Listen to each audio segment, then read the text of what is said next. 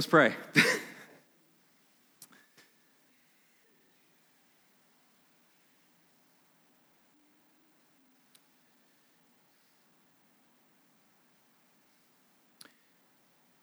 Lord, in visiting Dale in the hospital on Friday, to all the circumstances that take place in this room, that are taking place in this room. Lord, we appeal to Jesus for grace. We appeal for peace.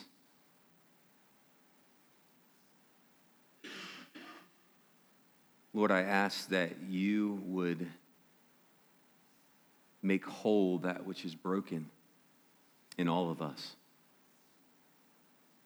Lord, that as tribulation comes and goes and returns and goes, Lord, that we would be prepared.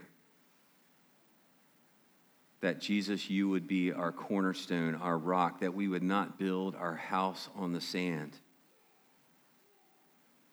We pray this in Jesus' name. Amen.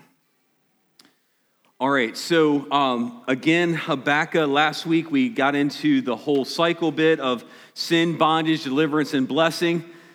And now this week, I want to have 4 things for you. So if you remember those 4 things from last week, there are 4 things I want to do, or I want to share with you this morning. And the first one is going to be when these things happen, that number 1, you stop and think. You stop to think. So look in your Bibles to Habakkuk chapter 1, verse 12. It says this, "Are you not from everlasting, O Lord my God, the Holy One? We shall not die, O Lord. You have ordained them as judgment, and you, O Rock, have established them for reproof. You who are of purer eyes than to see evil and cannot look at wrong, why do you idly look at traitors and remain silent when the wicked swallows up the man more righteous than he? You make mankind like the fish of the sea, like the crawling things that have no ruler. You bring all of them up with a hook. He drags them out of his net. He gathers them in his dragnet, so he rejoices and is glad. Therefore he sacrifices to his net and makes offerings to his dragnet, for by them he lives in luxury and his food is rich. Is he then to keep on emptying his net and mercilessly killing nations forever? I will take my stand at my watchpost and station myself on the tower and look out to see what he will say to me and what I will answer concerning my complaint. And the Lord answered me, write the vision, make it plain on tablets so that he may run who reads it. For still the vision awaits its appointed time. It hastens to the end. It will not lie. If it seems slow, wait for it, and it will surely come. It will not delay. Behold, my soul is puffed up. It is not upright within him, but the righteous shall live by his faith. And James 1 says this, if we're to stop and think, James 1:19 says, know this, my beloved brothers, let everyone be quick to hear, slow to speak, and slow to anger. So the first thing we need to do when tribulation comes, when things that we don't understand, is just stop and think. He goes to God, he says, you are the Holy One. He stops and think and puts things into place. So we need to stop sometimes and just think, not go off on emotion, not do and go into our cycles of sin and getting all messed up, because we all have things that we run to, not keeping running to them, but sometimes just take a breath, leave it there for a second, and just stop and think. Oftentimes, this is a great time to remember all the blessings that you've experienced. Often, this is a great time to remember things that God has said about himself. Habakkuk 2:4, it just says, behold, his soul is puffed up, it is not upright with him, but the righteous shall live by faith. And that is repeated 3 times in the New Testament. The righteous shall live by faith, not by emotions, not by feelings, not by anything else, but by faith. Faith is the substance of things hoped for, the evidence of things not seen. By faith we shall live, not by what is seen, but what is out there. So we have to stop and think. Now, oftentimes, I'm talking to mostly adults here. Adults are really good at telling this to children, especially yours. What are you doing? Why are you doing that? Stop. Think about what you're doing, right? When we experience things that discourage us and break us and wreck us, we need to stop and think. Number 2, we need to restate basic principles. We need to restate basic principles that we know are true. And as a Christian, I would say that these are things that we find in a daily reading of the Word of God, that we plant ourselves in there, that we're a part of God's Word, that we're hearing from them. You can't expect to restate principles that you're not learning and studying and dwelling in. You can't eat the old manna from 5 years ago, from 10 years ago, from 15 years ago. I know that many of you had celebratory, God-inspired things that have happened to you, and maybe they've been distant. You can't live on those anymore. It's a wrecker because we want the old victories. I'm reminded of a African-American pastor who talked about Chronicles. It's probably not theologically correct, but daggone this works. The people were being oppressed, and they were in the castle, and they didn't have food, they didn't have water, and he said they had 2 things they ate from. The head of donkeys, say this nicely, and dove dung. Who's in? Mother's Day brunch? Anyone?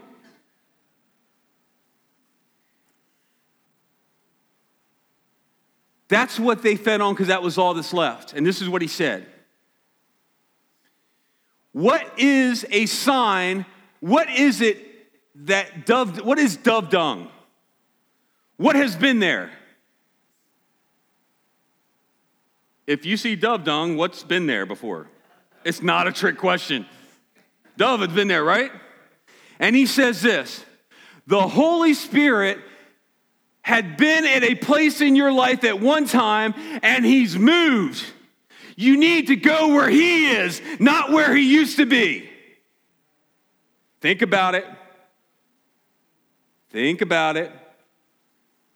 You've had victories, you've had assurances, you've had things, and maybe that point has grown dim and you're feasting on dove dung, waiting for the dove to come back, and the Bible tells us very clearly that we're to seek ye first the kingdom of God and his righteousness, and these things will be added to you. That we need to press into God, we need to seek after him, not just wait in a corner, fearful and trepidation, waiting for him to respond. We need to think and then restate basic principles. What are some of the basic principles of this? God's promises are true. He saved me from my sinful life. He gave me a new heart. He took the old heart and just sort of got rid of it. He gave me a new heart. He gave me imputed righteousness unto me. So God views me as sinless. Not that I am, but that's how he views me in Christ. That means I'm no longer to go after the dove dung anymore. I'm to press forward, press on towards the mark of the high calling. We need to move forward in faith. So we just need to restate these principles. Jesus is on the throne. He sat down on the throne. He has given us the Holy Spirit. He's given me all that I need to live for today. I was saying it all week long last week. God, I know that you have provision for me. God, I know that you have provision for me. I know you have provision for me. I know you have provision for these other people. I know you can do this. You have done it before. And I remind God, and he doesn't need reminding, right? But I need it. You need it to remind God, restating that he is holy, restating that he is just, restating that he is merciful, restating that his mercies are new every morning, restating that he loves me. Amen? We've got to restate these principles in our heart. We've got to stop and think. I think of the 80s song, some of you won't get this, but it talks about, this is not my beautiful house, this is not my beautiful wife, and I think to myself, how did I get here? You know anyone know what I'm talking about? There's a few. I'm sorry. Y'all just forgive me right now. I shouldn't have referenced a secular song. Just kidding. It was a joke, Tina. So we got to restate the basic principles. Third, we need to apply the principles to the problem. So head, heart, hands here. Head is Habakkuk is seeing that his people have taken into bondage, that things are really bad, and he goes to God and he reminds God of his goodness. He reminds God that he's just. He asks hard questions. How can you let innocent people go? How can you let these things happen? And I know if you're human in here, you've thought these things. True? We thought them. We asked them. I thought it last week. And my appeal was to God. I had nowhere else to go but to him. We need to apply the principles to the problem, and this is what we tend to do pretty easily. This part is pretty easy. So even the first three are pretty simple. Apply the principles to the problem. So, okay, let's just look at it. I'm supposed to find joy in difficult situations. So everyone here has been in one. Maybe you're in one right now. So okay, I need to find joy, so I'm going to go and I'm going to praise God in the morning and I'm going to do these things. I'm going to go to the Lord in prayer, and we apply the principles to the problem. All right, so for you, some of you might be that you just need to ask forgiveness before you come to the Lord's Supper this morning. You just need to reconcile with God. That applies the principles that you should not take this table lightly, that you need to come because Jesus is both holy and just and love, all wrapped up in one. There's part of me that is fearful of him. The fear of the Lord is what? The beginning of wisdom. And there's part of me that knows I am forever loved by him. It's like me with my kids when they were younger. They knew I loved them, I believe, but sometimes I scared them. Sometimes probably too much. But other times, just because there was some teeth behind the threats. I think sometimes we view God as someone who's toothless, like the abominable on Rudolph, right? When the dentist came out and they took all his teeth out, they think God's like, and he's not really going to bite. But he does. Sometimes there are folks in this room, myself included, who have had to deal with the funk that we've brought into our lives and had to pay the price for it. Yes? But it doesn't live there. We watched this video, and here's where I'm trying to tie it to before I get to the last one. We watched this video. Heart-wrenching. Some of you are in the midst of this. I'm not talking to you right now about what that video discussed. Some of you are it's all fresh and new. I am not talking to you. But there is a season to where we as followers of Jesus Christ should walk in victory to the pains of the past.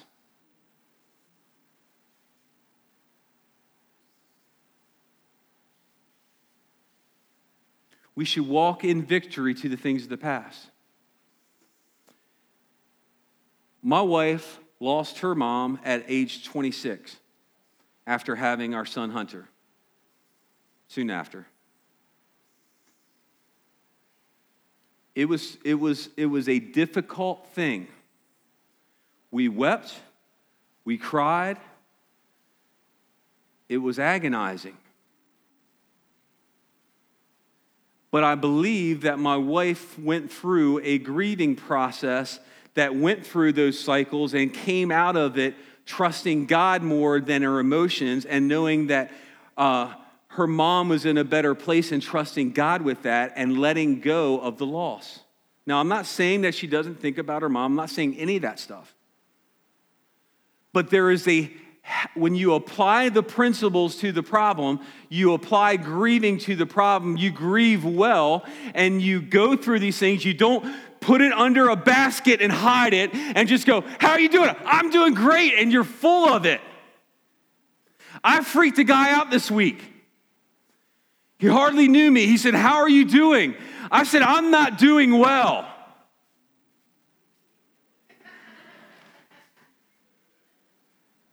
Well, aren't you a pastor? I'm not doing well. And he's like, I'm not used to that answer. And I said, I'm getting used to that question and to answering it honestly. But not doing well doesn't mean self-loathing and woe with me. It means applying the principle to the problem, going to God, not just woe with me to everybody. He's going, God, you're bigger than the problem. I've got to come to you. You will fill me, and I'm going to trust you. I hate to say it's painfully simple, yet incredibly hard. And all that stands in the way is our pride. Because number 3 is easy. Some of you know and are very wise people, and I'm not saying that sarcastically. Some of you are street smart. Some of you have run your own businesses and done all these things, and you think you have all the answers.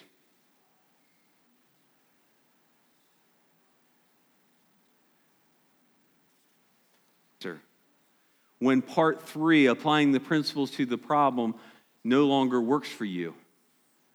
What if you don't hear from God and get the answer that you want? Number 4 is commit the problem to God in faith. Sounds simple, doesn't it? Huh.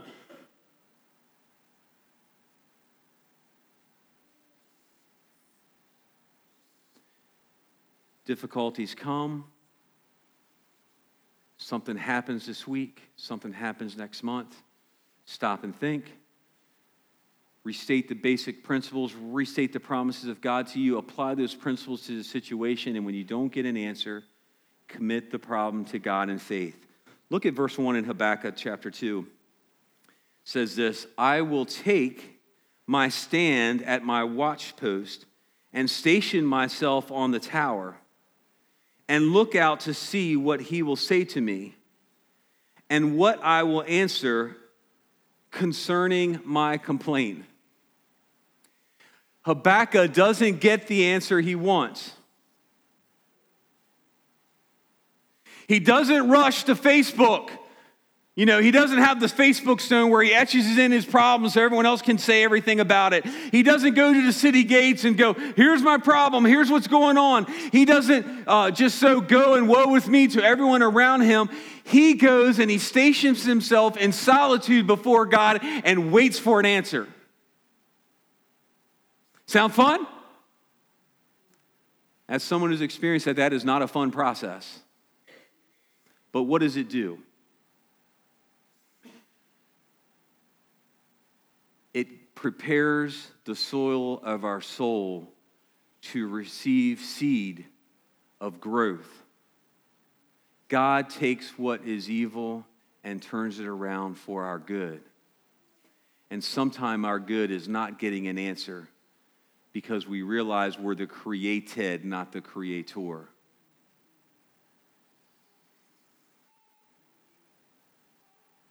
I think most Americans get stuck on part 3. You can go back to that one, please. I think we get stuck at applying the principles to the problem. And you can go 2 ways with it. All right, there's a divergence here. You can either go and just sort of reject God and reject the faith because you didn't hear an answer. You're like, I asked God for an answer, and I want an answer now, and I didn't get the answer I want. And you sort of run your way and run off like a lost sheep.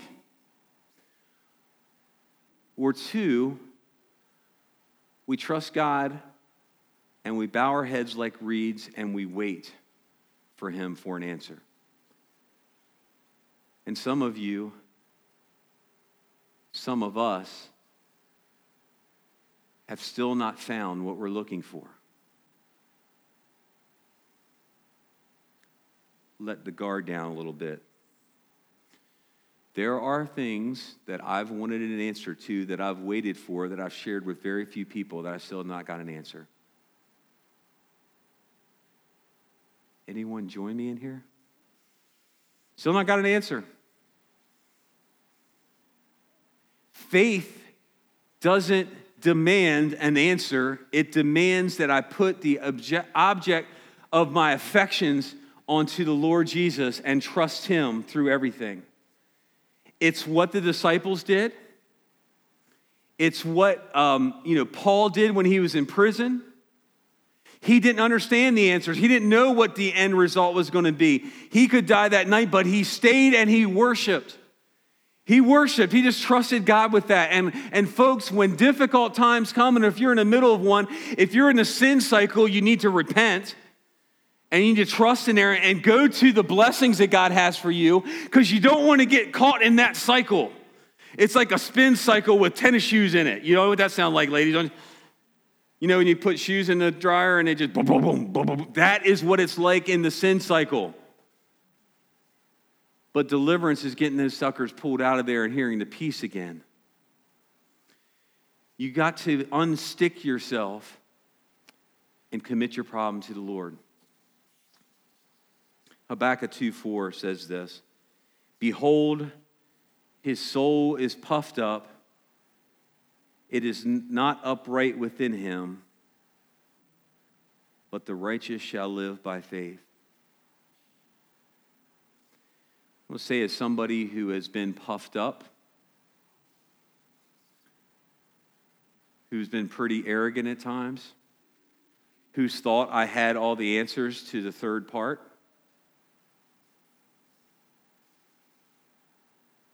there's no peace there. There's no peace. And saying trivial little things like no God, no peace, no God, but it's true. If you're walking in the light as he is in the light, you will have fellowship one with another, and even in the midst of darkness, there will be light, and there will be peace, and there will be blessing if we put our trust in him. Of this, I'm thoroughly convinced. What are you doing with your questions to God? Are you handling them in a healthy way? Do you aspire to see victory over the things that have just, whether it's created anxiety or created anger, that it just burns inside of you? It makes you the potato or it makes you the egg. Or are you the aroma of Christ? This morning we're going to take communion, and I referenced it earlier. We say this a lot, but I don't know if everyone gets it, and I'm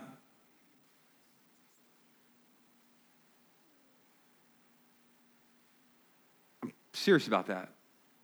We are not called, 1 Corinthians 11 says we're not supposed to take from the table lightly. You know, that if you take it lightly, that it will keep on your soul. That it won't bring peace, it'll bring more darkness. That we are called to repent and seek God before we just take and go and just do the old Christian church thing and bread cup, blah, blah, blah, let's go eat Mother's Day, ha, ha, ha, we're done. We're supposed to reconcile relationships. We're supposed to reconcile ultimately with God and to one another. We're supposed to take of this because we're clinging to the promises of God that his death, burial, and resurrection is for us, not against us, right? You all dead inside. No, he's for us or against us. Yeah, he's for us. So when you come, if you've begun that reconciliation process, come and take it boldly. Ask for him to do a work. And if you've never trusted in Christ and you want to come to the table, there will be people up here that will pray for you. And I'll be up here too. If you want to take it the first time, we'd love to pray over you with you as you take a first communion, if you would, that you're saying, I cannot do it anymore on my own. I am a sinful person. I trust that Jesus died for me, and I want new life. And God does a work. Not my prayer. It's not your effort. It's not you being a good person, because none of us are good. None are righteous, no, not one. Would you please stand as we get ready to come?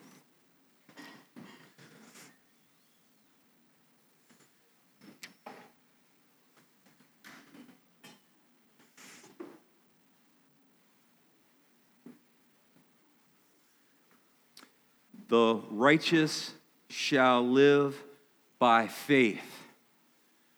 The righteous shall live by faith. Church, let us live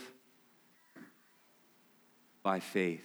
Let's pray. Lord, as we come to the table, we pray for your Spirit to do a healing, Lord, to do a softening of our hearts, Lord, that we would hear from your Spirit.